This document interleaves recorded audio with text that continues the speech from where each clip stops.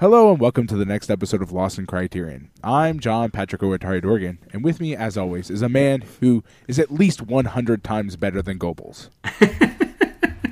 I am the Adam Glass, and depending on your metric, that is a pretty low bar. In fact, for the vast majority of metrics I care about, that is an incredibly low bar.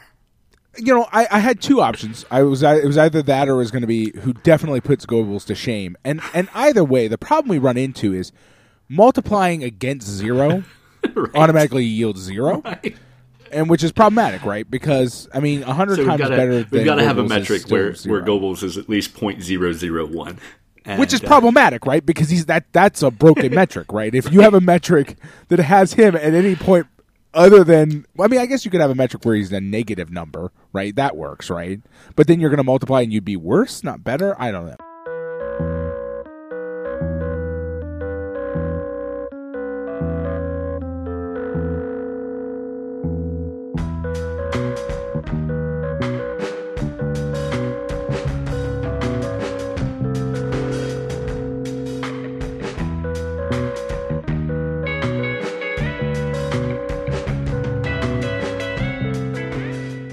Pat, before we get into the podcast, I want to talk about our Patreon. Patreon.com/LostInCriterion. Over there, for just $1 a month, you can help support us, help keep us going. That $1 gets you access to a bonus episode that we release once a month, always a non-Criterion film. And you also get to vote on what movie we're going to watch. I put together a list of 4 films, usually with a theme, and then the 5th option is always Kazam, the 1996 children's movie starring Shaquille O'Neal as a genie that we have watched once for the podcast. They did actually vote on that once. We came close a couple other times. Yeah, I would argue that it's probably because you make such good lists that people don't feel like... Sometimes they're good lists. Because sometimes the they're only not good lists. recourse. As of this posting, the most recent list is in celebration of the Godzilla box set that Criterion is releasing as number 1000. We, with help from one of our longtime supporters, Jason Westhaver, Jason put together a list of what he considers an iconic representation of each era of Godzilla film, from the Showa era to the modern day. And we put together that list and voted for it, and we're going to end up watching Godzilla, Mothra, and King Ghidorah. Giant Monsters All Out Attack from 2001 is which won that vote. So we look forward to that. As I said, Jason suggested the poll, and we're going to try and get him as a guest on the episode too, which is something we've done before for bonus episodes over there with our friend Stephen Goldmeyer, who suggested a poll that led to us watching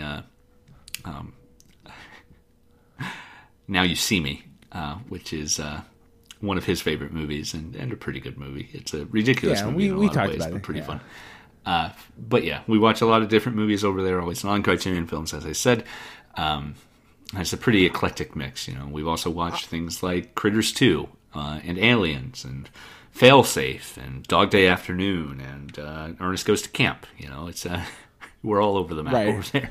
I would argue that if you suggest to us a really rad list that we decide to use, I would suggest that it's well within the realm of possibility that like part and parcel of that could be us just inviting you to talk about your rad list.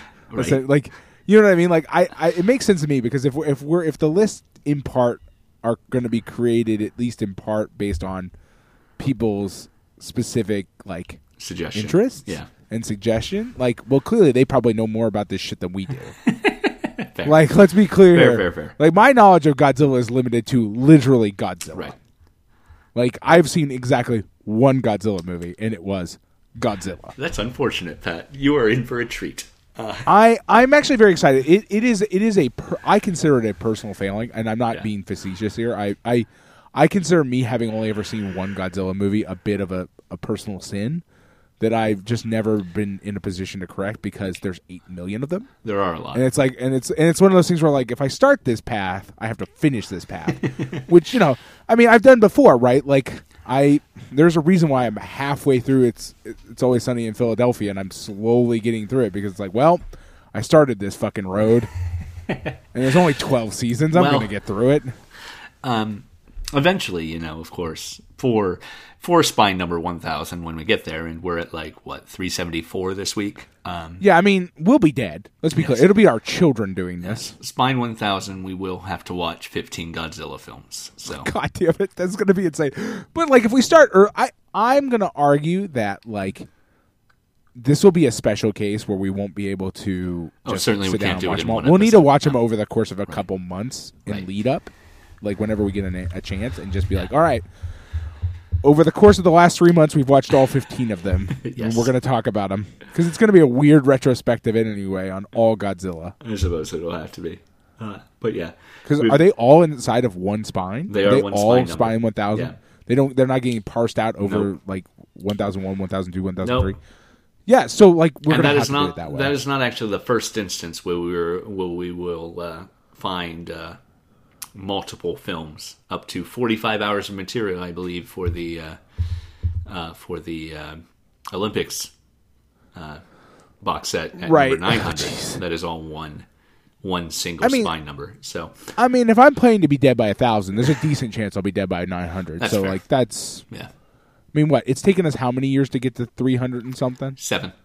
7. Yeah. So God, that'll be 20, almost 20 years of this. Indeed. I mean, Grant. it's possible. I would hope I live another 20 years. It's one of my personal goals. Good luck. Yeah. Good Wish me luck to Yeah, survive exactly. to 55, Pat. Adam, I'm not a healthy man. It's true. Never have It's been. true. Anyway, patreon.com/LostInCriterion. If you want to support us, like I said, just $1 a month gets that bonus material. A little extra $5 a month. We like to thank those people on air. And thank you to Adam Speakerman for your continued $5 support. And also thank you. for making some really great suggestions for polls in your own right.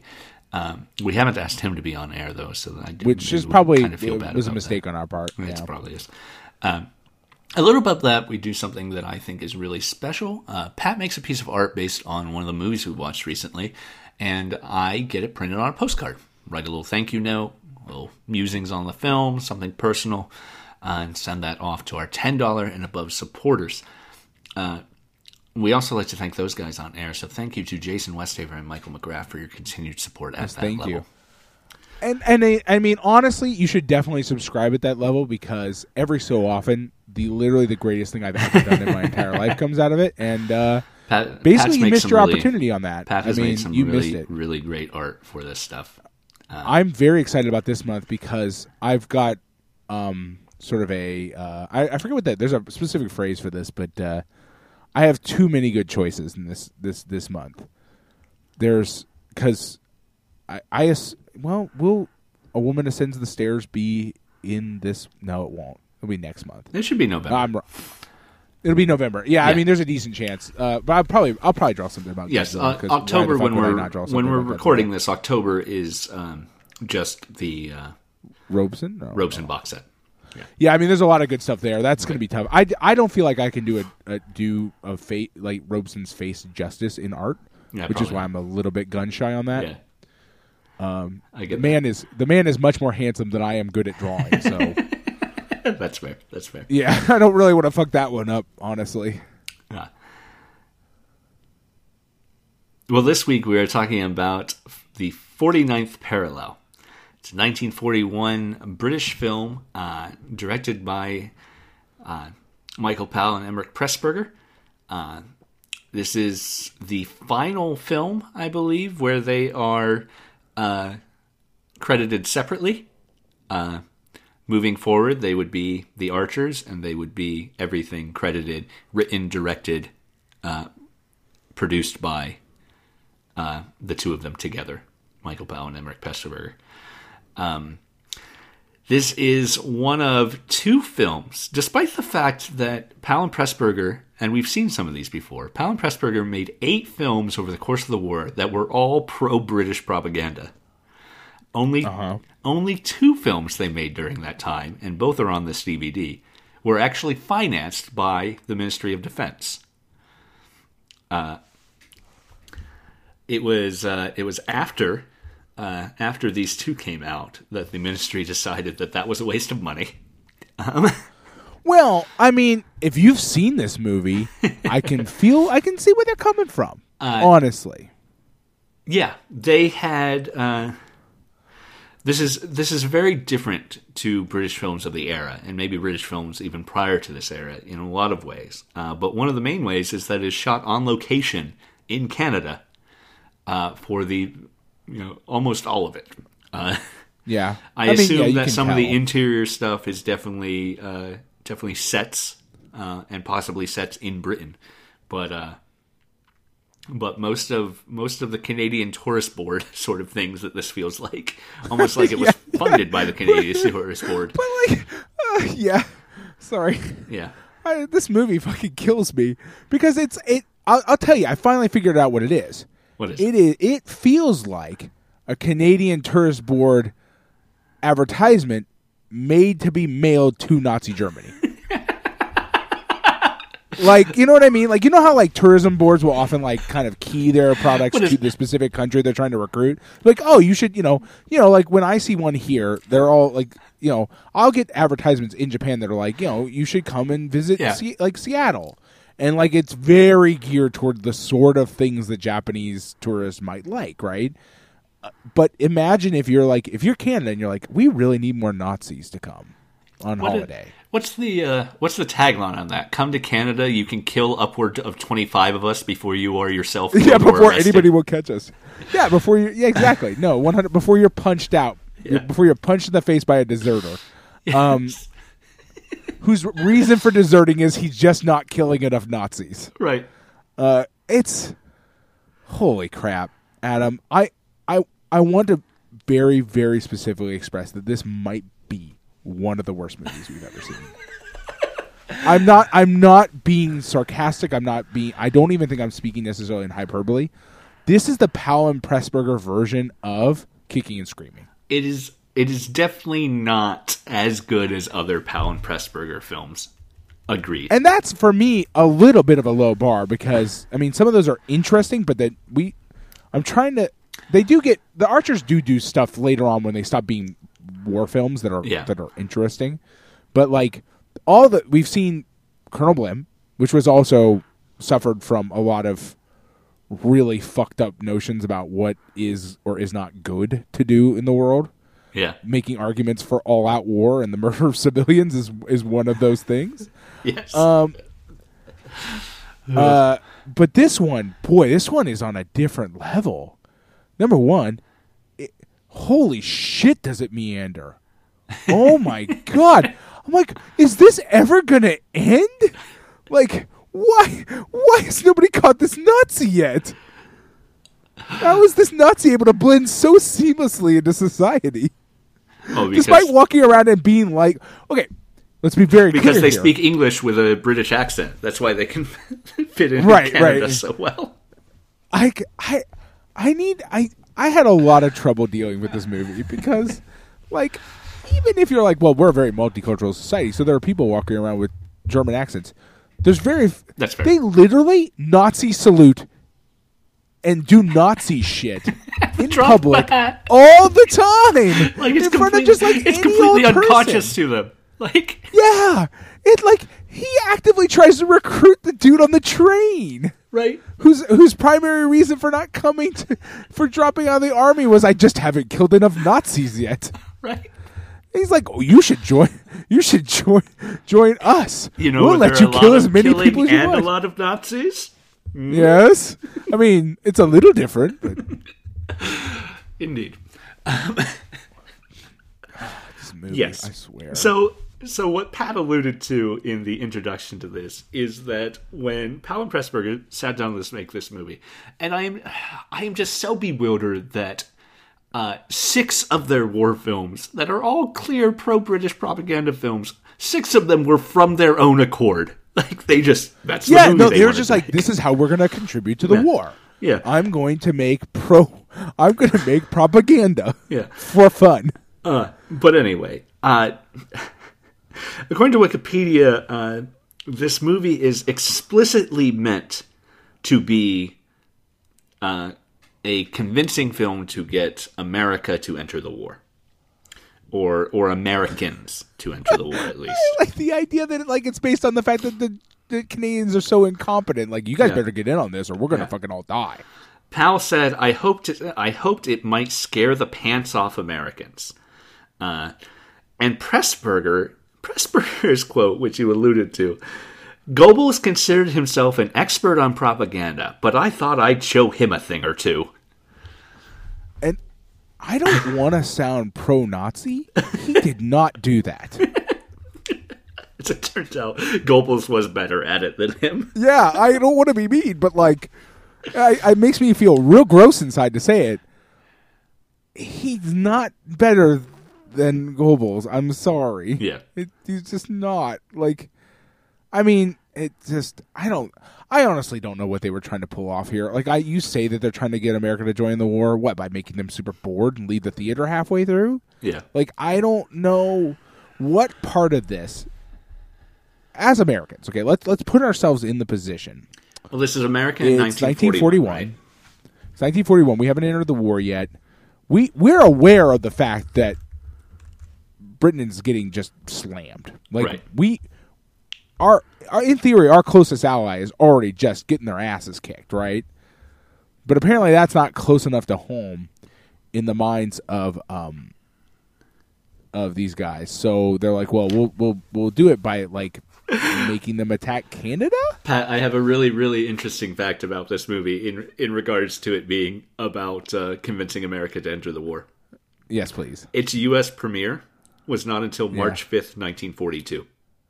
Oh, my God. It did not premiere in the U.S. until after we'd entered the war. Oh, my God. I don't even know what's going on. I can't deal with this, Adam. This is... but I'm being very serious right now, okay?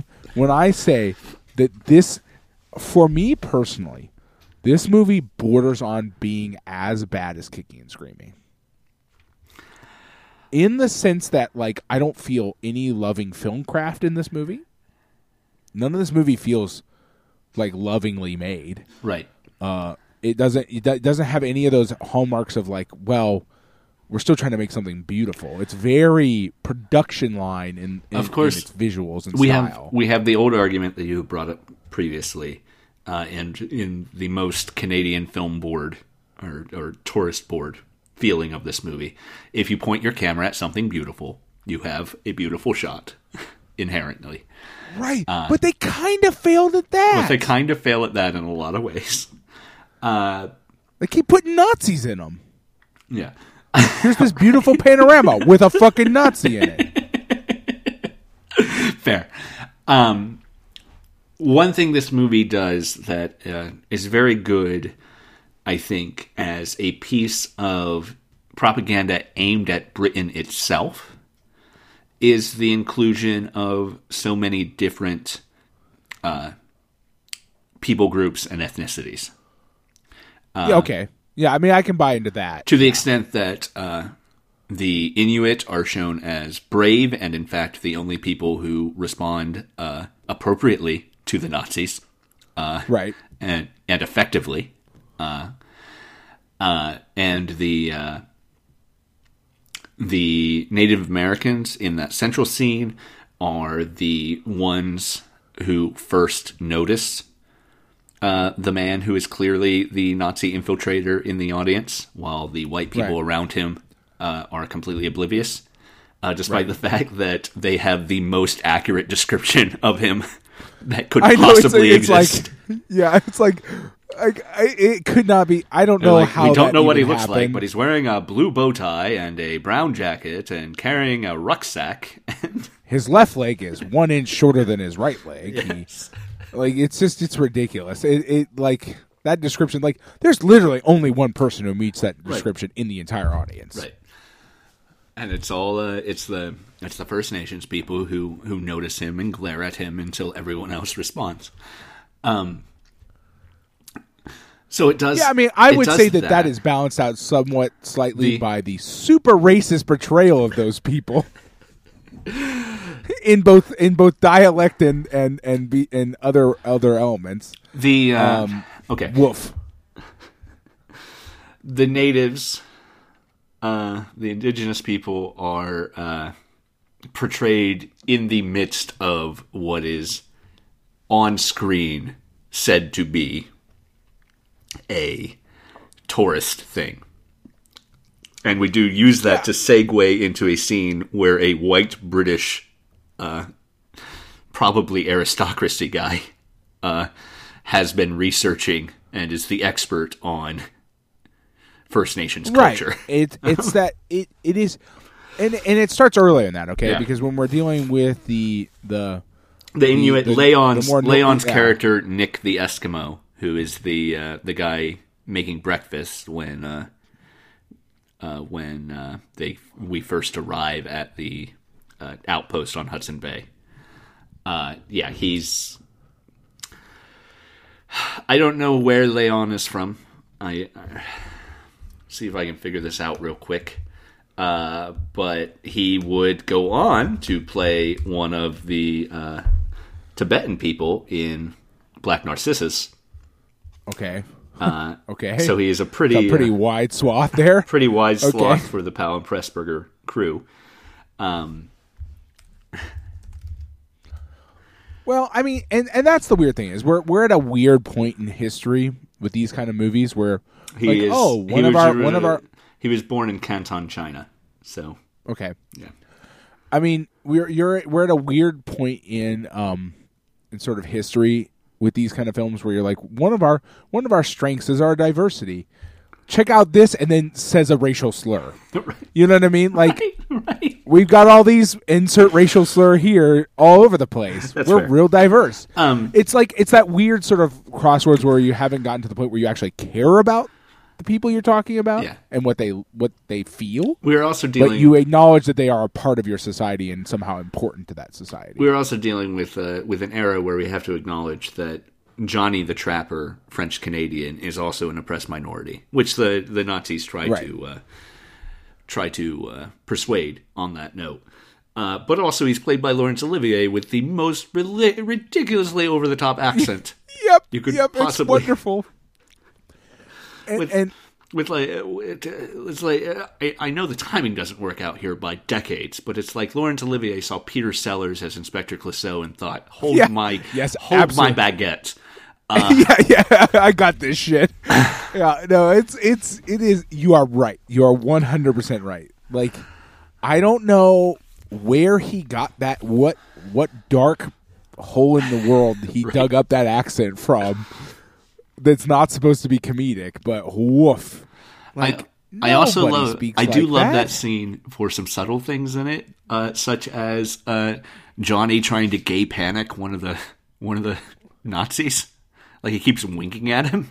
Yeah. I mean, there are this movie. So, like, part of the problem with this movie is it will every so often have something interesting or fun to see, mixed in with just relentless trash. Like, I mean, like the whole like one of them trying to join the Hutterites is like really interesting. Yeah, the entire Hutterite act is actually I thought it's really I was fascinating. not It is inaccurate to Hutterites, but it is interesting. Yeah. And as Hutterites, I was also interested that the movie mentions, though fairly casually passes over, the idea that the Hutterites themselves are suspect for being of German descent. And we have a couple of men who are mentioned. They talk about the woman who has to harvest her own field because the men in her family are interred because they were of German descent. And again, this is the most. This is one of the instances where the Nazis are sort of given a grand speech, and the Hutterite leader responds, completely shutting it down. And another really great subtle thing in that scene is when the Nazi finishes his grand speech with Heil Hitler, and the other Nazis jump to salute, Vogel, the guy who ends up trying to join the Hutterites, jumps up but does not salute. There's a lot of interesting stuff in there. I mean, my problem with it is that is one of the better parts of this film. Yes. Okay. I feel like the film should have ended there. I feel like that should have been like the conclusion of the film in a lot of ways. That was already an hour and a half in, basically, or something along those lines. By the time they left there, it's like 45 minutes long sequence. It would have been a nice bow on the film Yeah. if like Vogel turned them in or something like that after having realized that this is a better way of life. Right. There are some issues. The speech by the leader is pretty inaccurate to Hutterite beliefs in a lot of ways. That is fair. It is also a very Canada. It is an overtly positive portrayal of Hutterite beliefs, as they get the socialism aspects of it correct, but right, yeah, they get that. But Hutteritism is also very paternalistic. I don't mean paternalistic. Male hierarchy is right. Patriarchal is the word I was looking for. Patriarchy, yeah, and but there's other issues. Like, I mean, like for example, that leader's speech at the end there, he talks about like, oh, well, we all came here from Germany and we were accepted. And like, well, that doesn't play with Hutterite actual experiences in anywhere. Yeah. Ever. Keep in mind, they were only allowed to buy property they weren't at the time of this movie allowed to buy property for their socialized farms. Yes. Legally in Canada at that time. There's a reason they live in the middle of Alberta. Because it's and they weren't even allowed to buy that land. Right. They bought it, and then when the government figured out what they were doing, they're like, "Well, we got to shut this shit down," and made it illegal for people to group buy things. Yeah. And like that speech, is bothersome because it's very clearly a British perspective on the Canadian idea of what the Hutterites would say about Canada. Right. It's. From a Hutterite, from that perspective, it's that speech is madness, right? Like it's just like it doesn't track with any of what they believe. It veers vaguely towards violence, which is not a thing that speech should do or would do. Right. It's got a lot of problems, and again, a group that literally thinks associating with the outside world is detrimental to their community. Giving a speech about how inclusive Canada has been for them is, while also, again, not legally being able to buy property. Now, I do want to balance wild. That. I do want to balance that, though, because the Hutterites are also, today, a very accepting group of oppressed peoples outside. And, in fact... right. And that's a refugee resettlement in Canada has led to a lot of Hutterite embracement of... Islamic refugees, for instance. Right, and that's a part of my understanding is that is a part of a change over time about like, because keep in mind 1941 they've literally just been resettled in Canada like 10 years before after being basically run out on a rail out of Montana and like other places in a lot of other places. American this was a really bad time. It's still a pretty bad time for Hutterites from my understanding, and like. And I understand they also believe in a lot of very, very key Christian beliefs like being kind to outsiders and things like that. What I mean is like a speech about how working together with the Canadian government, right? Like the Canadian that is not society not a Hutterite thing. Right, we welcome anybody who shows up at our door and we'll take care of them. That tracks. This is a group that very much embraces the traditional Anabaptist view that they come from of non-interference, non-compliance, non-interaction with governing authorities. It is a checked out, a distrust of any power hierarchy, to the point where even at this time, even through this time. Mennonites in the U.S. were being sent to Leavenworth for refusing to go to war. So and Hutterites also suffered. Same thing. Yeah. These are because they're cut from a very similar like religious belief cloth. Indeed. There. Indeed. Yeah, I mean, I don't. Again, that's like the best scenes of the movie. Let's be very clear here. But that final speech grabbed me the wrong way it suddenly turned very pro-Canada in a way that I feel was disingenuous. It turned into a tourism board sort of speech rather than... And I think that's fair. And I think that, the entire point of that tourist Native American get-together is meant to be that writ large. It's Canada has not treated First Nations people well throughout their history, and continues to not treat them well. Right. Yeah. But yeah, I mean, and that's all. But to present again, it as it's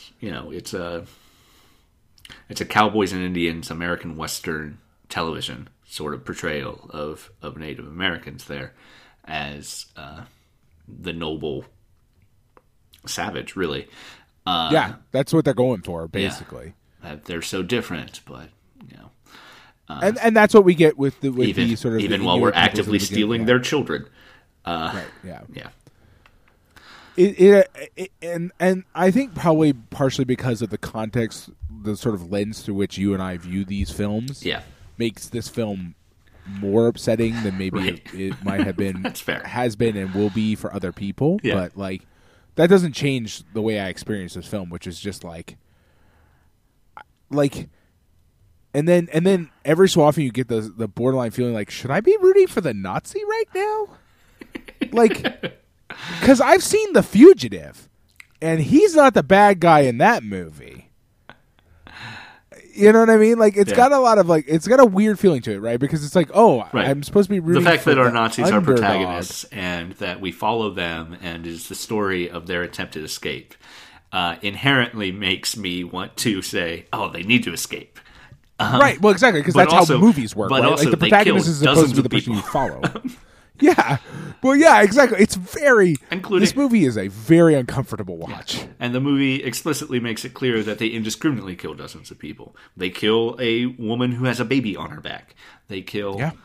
And we get a scene of the baby crying while his mother lays dead. Well, and that's even more upsetting when you consider the sort of the long history of the way that Canada and America has dealt with the First Nations people. It's like, that's just generally what seems to happen. And is the point of is this movie some sort of dark twist of that early Renoir film that we watched, the first film in the collection, in fact, The Grand Illusion? Right. This we're not so different. We're all humans. We all want to kill the Eskimos. Is that? Yeah, exactly. It's what it kind of feels like, right? Yeah. Like it's really like it's. Yeah, it's. I mean, I don't know. It's very upsetting. I don't know. I don't know, man. I just don't know. And then, what do we get? We get the intellectual British guy punches out a Nazi, and we end on the threat of the Canadian deserter punching out the Nazi. So it's also, if it's propaganda aimed at Americans, it's you're wrong about us being pansies, but also Canada and the UK are already in the war, so that would be based on an assumption that Americans think that World War II, even into 1941, is no big deal, and that's why we're not going to be a part of it. That's not. I think it does suffer from a problem where, I don't think Powell and Pressburger actually understand why America's not in the war at this point. Right. I don't think they actually get it. They're like, I mean, maybe they just think we got it, and we need to show them that we don't got it. I don't know. Man, this movie, I swear, and every time they get into a new area, you're like, well, finally, this will end. You're like, then you look at the thing, I hit the pause button, and it pops up the little, the time left thing. It's like, well, fuck, I've got 45 minutes. How will this Nazi escape this one? Yes. It's just, I don't know, man. It's the nature of starting with 6 and having them removed one by one, right? It's just, it has to, by that nature, be slow, I guess. Yeah. It's very, well, yeah, I mean, they didn't have to remove one by one, right? Right? It didn't have to go that way. There were a lot of choices made in this movie. Yeah. And they were mostly wrong. They were mostly poor choices. So, an interesting thing I learned from one of the Criterion essays on this, that ending, and the sequence with the British intellectual.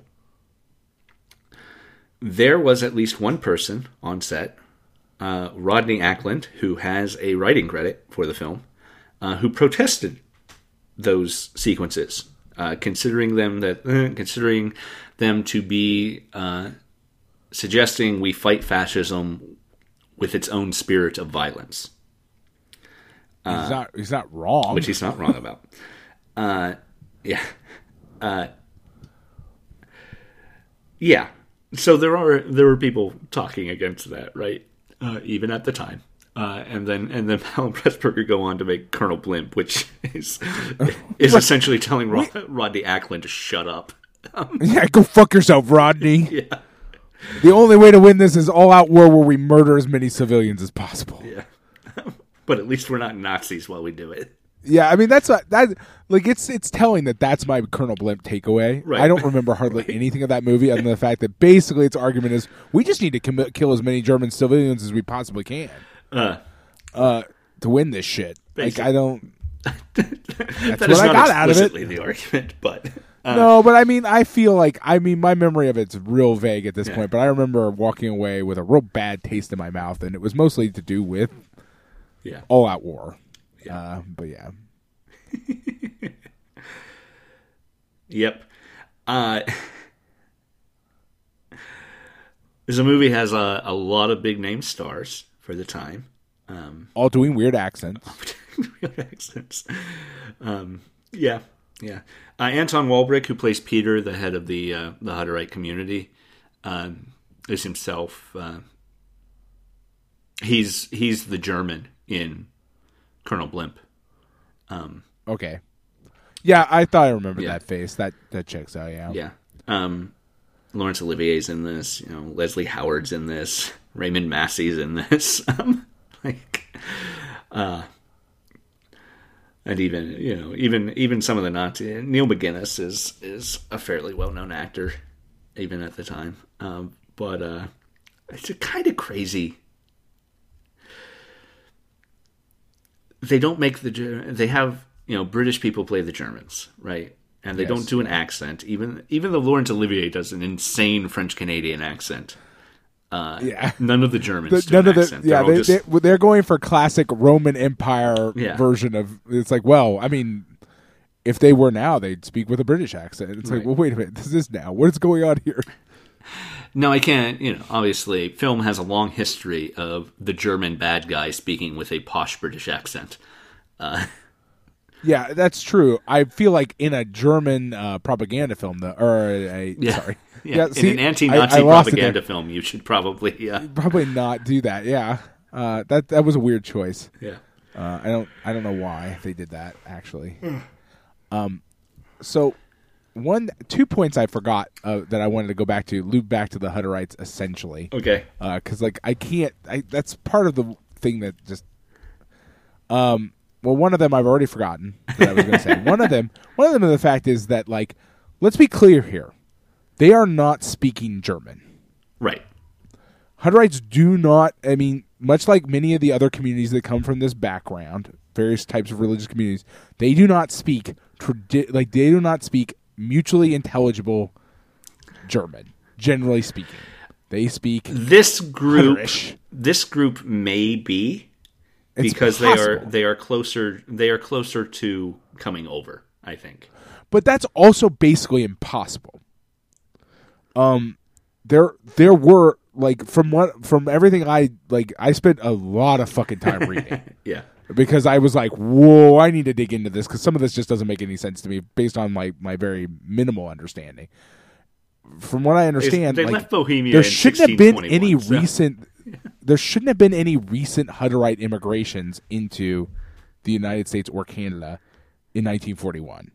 I mean, there should be a recent immigration into Canada, but from the United States. Yeah, they should be speaking, and even that was a version early. of German that already had diverged in 1860s. Yeah, while they were still in Europe. Yeah, would have already diverged from standard German. Like it would have been like. Let's be clear here. Hutterish and other German-speaking Anabaptist groups don't even speak mutually intelligible dialects of German with each other. Right. Like, they can't. Like, Hutterish and for example, Pennsylvania, like, Pennsylvania Dutch and other like Amish communities that speak German still don't even have a version of German that is intelligible between them. Like, that was a thing that, like, really, I was like, it's a little thing, but, like, there's no way these Germans thought these were Germans. Does that make sense? Yeah. Like it's all a little bit fucked up already because, like, well, they spot the German newspaper from 300 yards. Right. Well, and, like, which is already kind of weird, but, like, yeah, right. Like, I have a eagle's eye for German newspapers, but also, like, it would have been immediately apparent that this is not, like, they thought it was like some sort of weird German spy enclave. Yeah. And it's like, no, it would have been really obvious immediately that these people are not, like, European Germans. Yeah. Like, and that already makes that part of the story a little goofy. Well, it's of like, course, the Hutterites don't think the Germans are Hutterites, of course, but no, but the Germans think the Hutterites are German, right? Which they would be obvious immediately if they're just like, if you walked into a room and somebody was speaking like some fucking wildly different dialect of English, you wouldn't be like, fellow Americans. Yeah, you know what I mean? You'd be like, wait, what's going on here? Like you would recognize it's derived from the same language, but you wouldn't be like, yes, you are an American. I see. Yeah.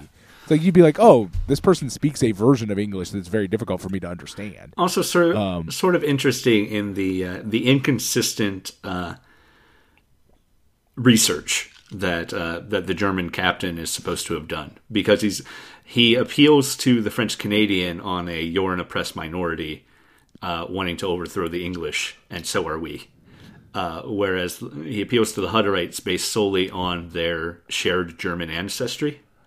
Right. No regard, like, having never heard of them somehow. Yeah. Like, it's really weird. It's like, I don't know. It's all very... it is strange. But it's also an interesting humanization of the Hutterites at a time where they might need it, right? Yeah. Well, they come off best of minority groups in this film. Yeah. Like, they get off... They do the best in this movie in terms of not being weirdly dehumanized, right? You know, and I had some other thing that I thought of that was I've thought of multiple times and it keeps slipping away, so I don't know what it was.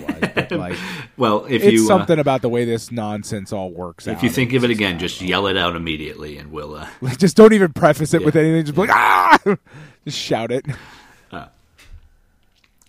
But yeah, just, this is almost a teaching film to American and Canadian audiences on who the Hutterites are, and that and that, hey, we've been locking them away because they sound vaguely German. And also they won't fight in our wars. That's and they won't fight in the war. A big part of it. That's a big part of it. The refusal to fight is what proves them to be non-patriotic citizens, right, and outsiders and others.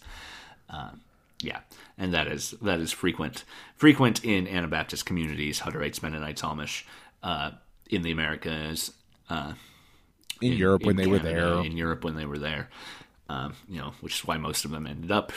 They left Germany. The Hutterites go through Transylvania. A lot end up in rural Russia, and then the Russian Revolution happens, and then they won't fight in the Russian army either. Yeah. So then they need to come to the United States. Then they don't even get run out for not. They don't even get run out of America generally for not being willing to fight in wars, because part of the benefit of America was, like, you could just be so far out in the middle of nowhere that nobody even knew you were there. Yeah. They got ran out because they weren't normal, basically. Right. And they didn't just end up in the United States straight away. Plenty went straight to Canada, but also there's Mennonite communities in Belize, in Mexico. Throughout South America too. Basically, they, ultimately, after leaving Bohemia, most of these groups headed to places where they thought no one would bother them, and then someone showed up to just bother leave them the fuck alone. Yeah, basically. And then that's been the story of their lives, the best, the history, right? But And in Canada now, at the current state of the world, they finally probably achieved that in Canada. Yeah. In that, like, there's a lot of special dispensations on the books for, like... Yeah. In much the same way the Amish exist in the U.S. Exactly. It's like, well, the world has finally reached a point, at least in some places, where you can just have those kind of minority groups around and you don't bother to, like, make a big deal out of it anymore. We'll see if it lasts, but, you know. Right. I mean, there's no guarantee because I mean they had that in they were in Ukraine for that very reason too, like was because basically the person I forget what his name was, but the person who invited them there was like, yeah, you guys can live here, it's cool, no biggie, and then like that person died and that ended, you know, that sort of stuff. Pat, since you did so much research, I am sure that you know this thing that I have just learned. About the existence of Dariuslut, the Hutterites who live in Japan. Yeah, there's a lot of interesting stuff like that. Yeah. Founded in 1972. I mean, I did not know that existed until I did a bunch of research, but yeah, it was Owa Hutterite colony. Yeah, because there was another direction you could flee out of Russia. Right. Right. Is, right. Yeah. And perhaps even an easier direction to flee out of Russia. But also this wasn't founded until 1972, so... I don't know, yeah. I mean, it's weird. Like, not weird in the bad way, just weird in the, like... Yeah. History's hard to follow because there's a lot of weird gaps, too, and, like, understanding why groups do what they do. But, yeah.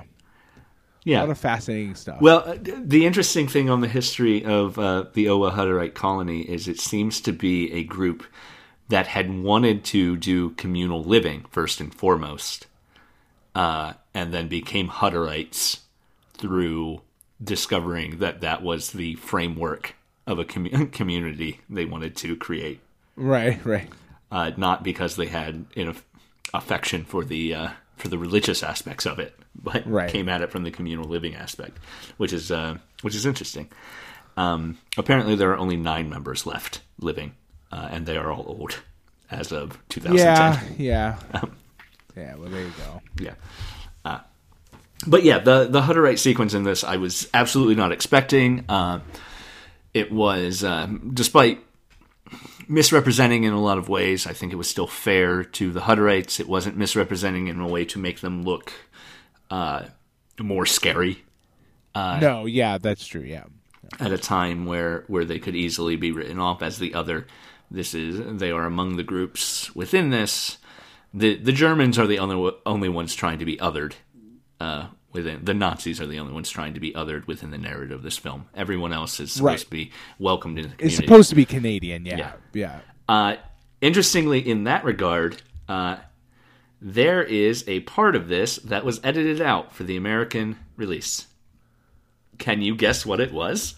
Well, I saw your post online, but yeah, the idea, like because we watched the version with it in it. Yes. I was trying to keep an eye out for exactly where it was, but yeah, the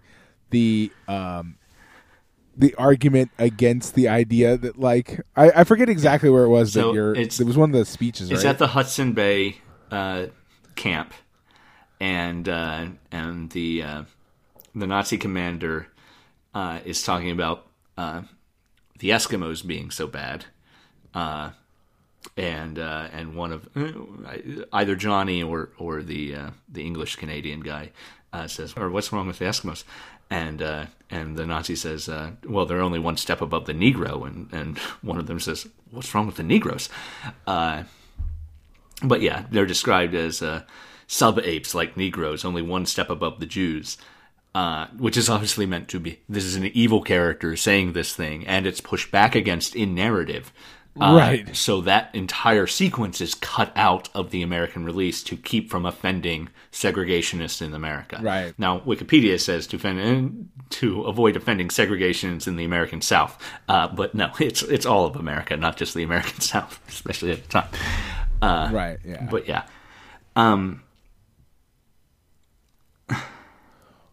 I mean, all that makes sense from the, in the sense that like, yeah, I mean, Yeah. of course, right? It's terrible. It's like a obviously terrible thing, right? But like we've seen that before too, right? Where like you can't even in a movie at this time make the blanket claim that like hating people for the color of their skin is bad. Oh, you might upset some monsters that are still roaming the countryside of America. I love that the ending of this movie that is supposed to entice Americans to get into the war is actually America's ignoring ignoring people in order to bureaucratically say, "Oh, there's unlisted freight on this." One defining the people on board, right? as Yeah. freight, Well, the best argument we can people come up with rights. is to Because the Nazi commander is correct. He has a right on American soil to request to be taken to his nearest embassy. And the Americans are like, nope, you're not people. Go back to Canada. Yeah, and actually, like, I don't know about you, but I found that I know that that's supposed to be a positive scene in this movie. It's not. I found that really deeply upsetting. It's like your argument here is, well, I mean that's the same. I don't love slippery slope arguments, but that's how you end up in. Well, I mean, I guess we got to do total war. Yeah. I was kind of distracted in that scene because the train is going the wrong way. Yep. Yeah. So the water is flowing toward the camera, which means that it is facing west, and the train passes from south to north when it's supposed to be traveling to the U.S., and then backs up from north to south when it is traveling the other way back to Canada. Yeah, that was a dumb thing, but yeah, sure, I understand. why not? And it doesn't seem like it should be that difficult. No, it shouldn't. But like, it's just.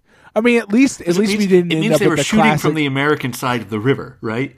Yeah. And like all of their permits should be for the Canadian side anyway. So what's going on? Like, why are you in Buffalo at all? Yeah, I don't. It's very. I mean, but like even there, like it's just they just have this very strange concluding message that I don't understand. I don't know. Like, so you think they deny him his rights and then like ship him back? Like, so now he'll be interred in Canada. Like, he'll go into a Canadian internment camp. I don't know. Unless the proposal is that like as soon as he gets off the train, they're just gonna like light him up. Right. I mean, I don't know. But also, it's not like he has diplomatic immunity. Like no, he's still being able to go to his consul does not mean that he's not gonna like still end up in an internment camp. I don't understand. Right. Like rando citizen on soil doesn't get like all the benefits. Like well, I committed a bunch of crimes, but like I'm invincible. Yeah. Now, certainly, all of these were acts of war as far as he's concerned. But he killed a bunch of random citizens. Like.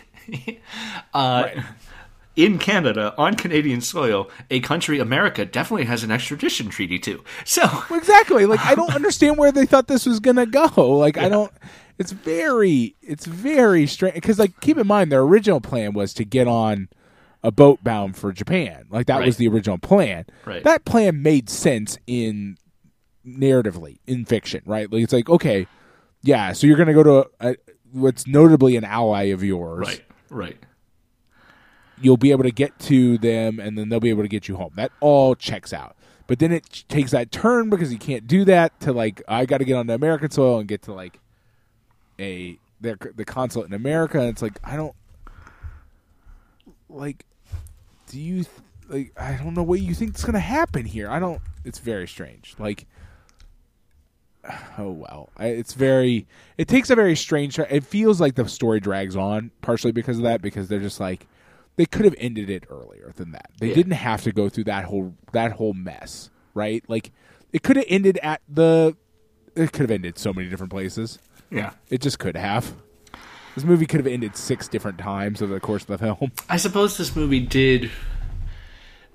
It was probably fully produced before Lend-Lease. There's a chance, at least. But it came out in the fall, I think, in Britain originally in 41. So maybe not. Lend-Lease started March 41. You know, when we started. I don't know off the top of my head, but oh, I'm looking at it right now, actually. Okay. Lend-Lease started March 41. The way you said it sort of had this weird sort of like upward like lilt to it. It's like, he's asking me a question. I'm thinking about the implications of that, not whether or not I'm correct on that date. I'm reading that date, so I know I'm correct on that date. So I guess there's still a chance that British in general view America as actually staying out of this one instead of secretly supporting them. Right. Yeah. I mean, and that's not an unreasonable belief for British people to have at that time. Yeah. Because it's certainly not a stated, like it's not an outwardly apparent support. But like my issue is more that like no matter what, like staying out of it, being a neutral party is still not the same thing as, well, yeah, we're going to just ship this murderer home.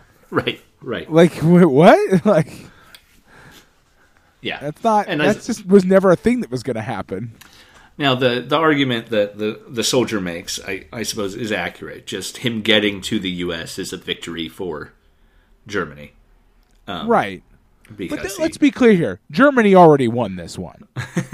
Dude wandered around Canada for like a month. Right. Borderline unmolested. Yeah. Like, had he not operated with the specific aim of actually getting out of Canada, presumably he could have stayed in Canada for the whole war.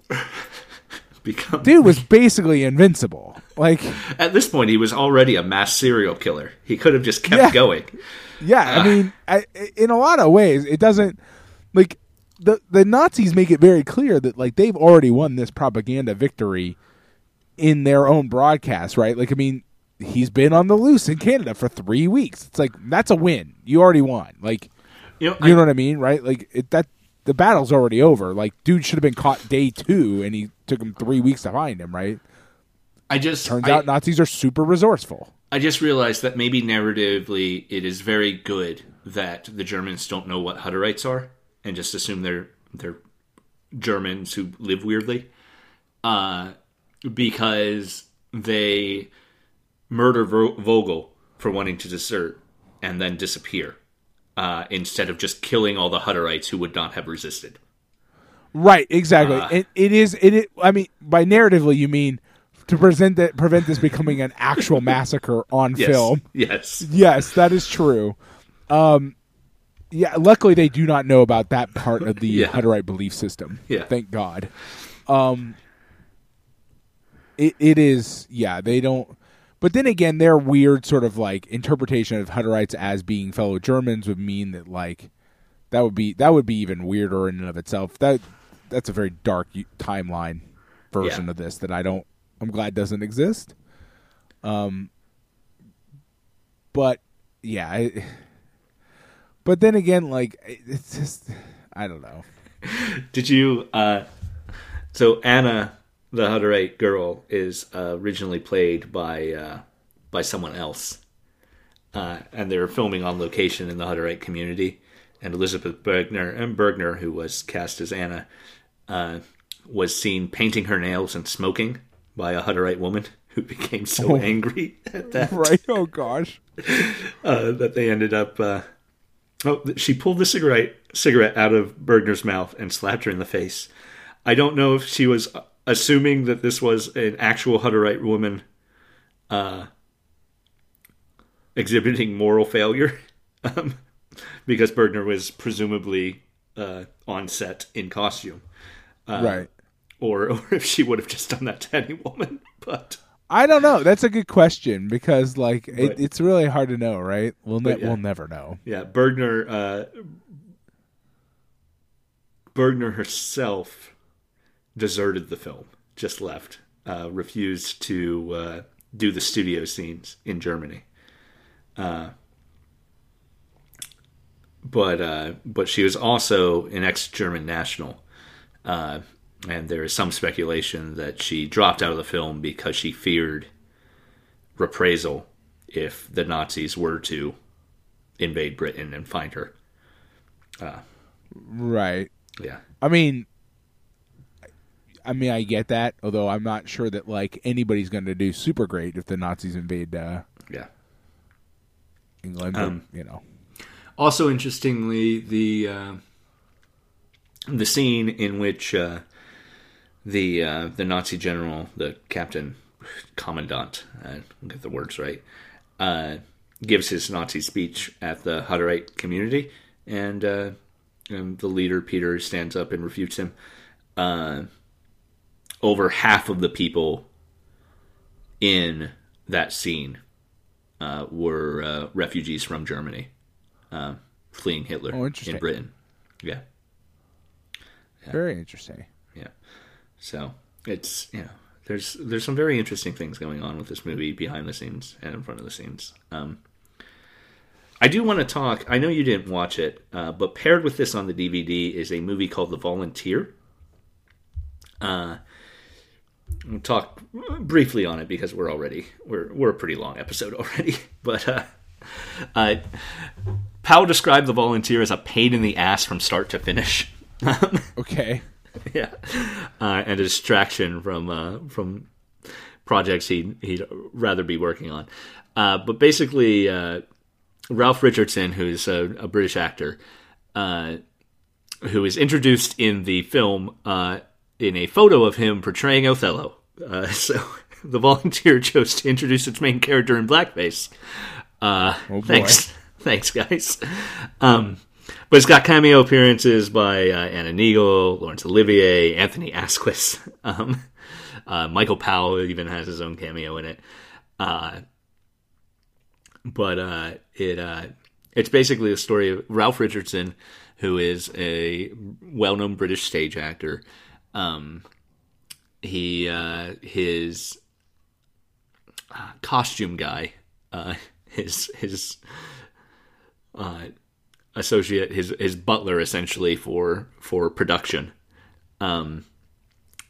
is a dim-witted, useless man who decides he wants to join a service, and he joins the Fleet Air Arm. That is the Navy's Air Force, right, for which Richardson was a pilot. And this guy joins the Fleet Air Arm, and they teach him life skills, and he ends up as an engineer and is good at it, and gets a reward from the king for it. So it's okay. Yeah. So it's just it's a join up. It's 45 minutes. It's recruitment propaganda for the Fleet Air Arm, and it's pretty silly for the majority of it. And there's long sequences in it that I don't understand why are in it. Okay. Good. Good. But yeah, it's maybe worth a watch. But like I said, Powell even describes it as a pain in the ass to make. I love that Fred, our main character there, the guy who joins up, he's young, he's dumb, and then war makes him a real man, even though he doesn't actually actively fight. But war gives him it's always good to see those sorts of arguments about previous generations when they are applied to my own generation so often that right. We don't know how to do anything because we've never been in a war, even though the United States has been at war since I was born.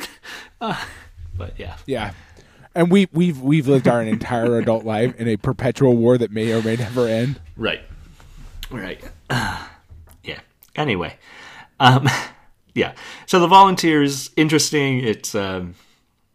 It's weird at 45 minutes, 46 minutes, in fact, because it's not really a short, but it's like a half-length production. Yeah, I wonder what it was meant to be paired up with, because presumably, usually they do stuff like that specifically to pair up with something else, and I don't know what that would have been. I don't know offhand.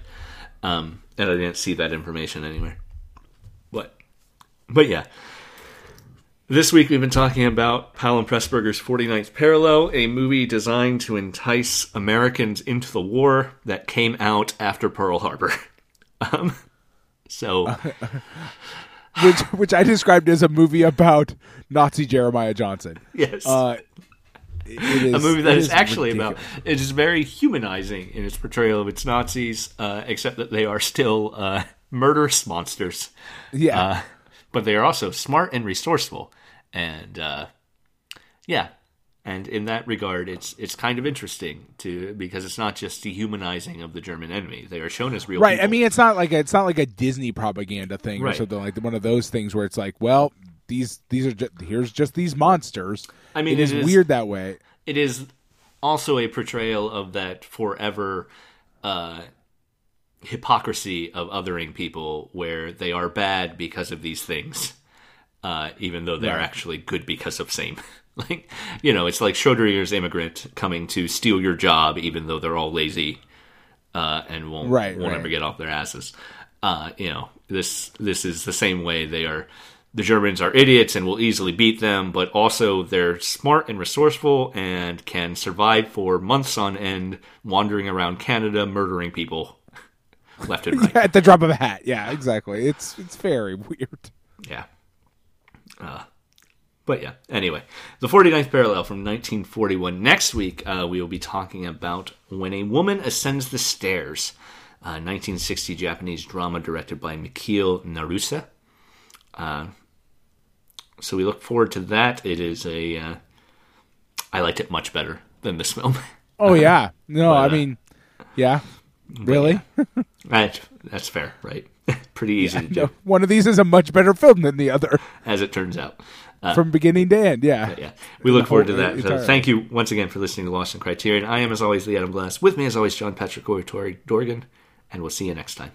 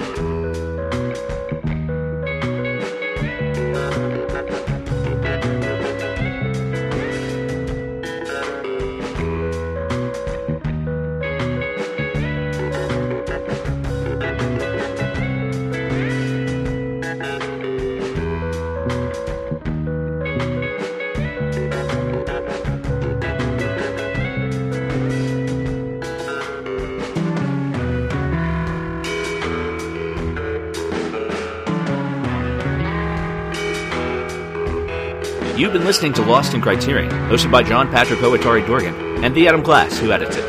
We're a production of WithTwoBrains.com. Jonathan Hape does the music. Check him out at jonathanhape.bandcamp.com. And hey, if you like us, why don't you give us a review on iTunes, like us on Facebook, or support us on Patreon. It's patreon.com/LostInCriterion. We'd appreciate it.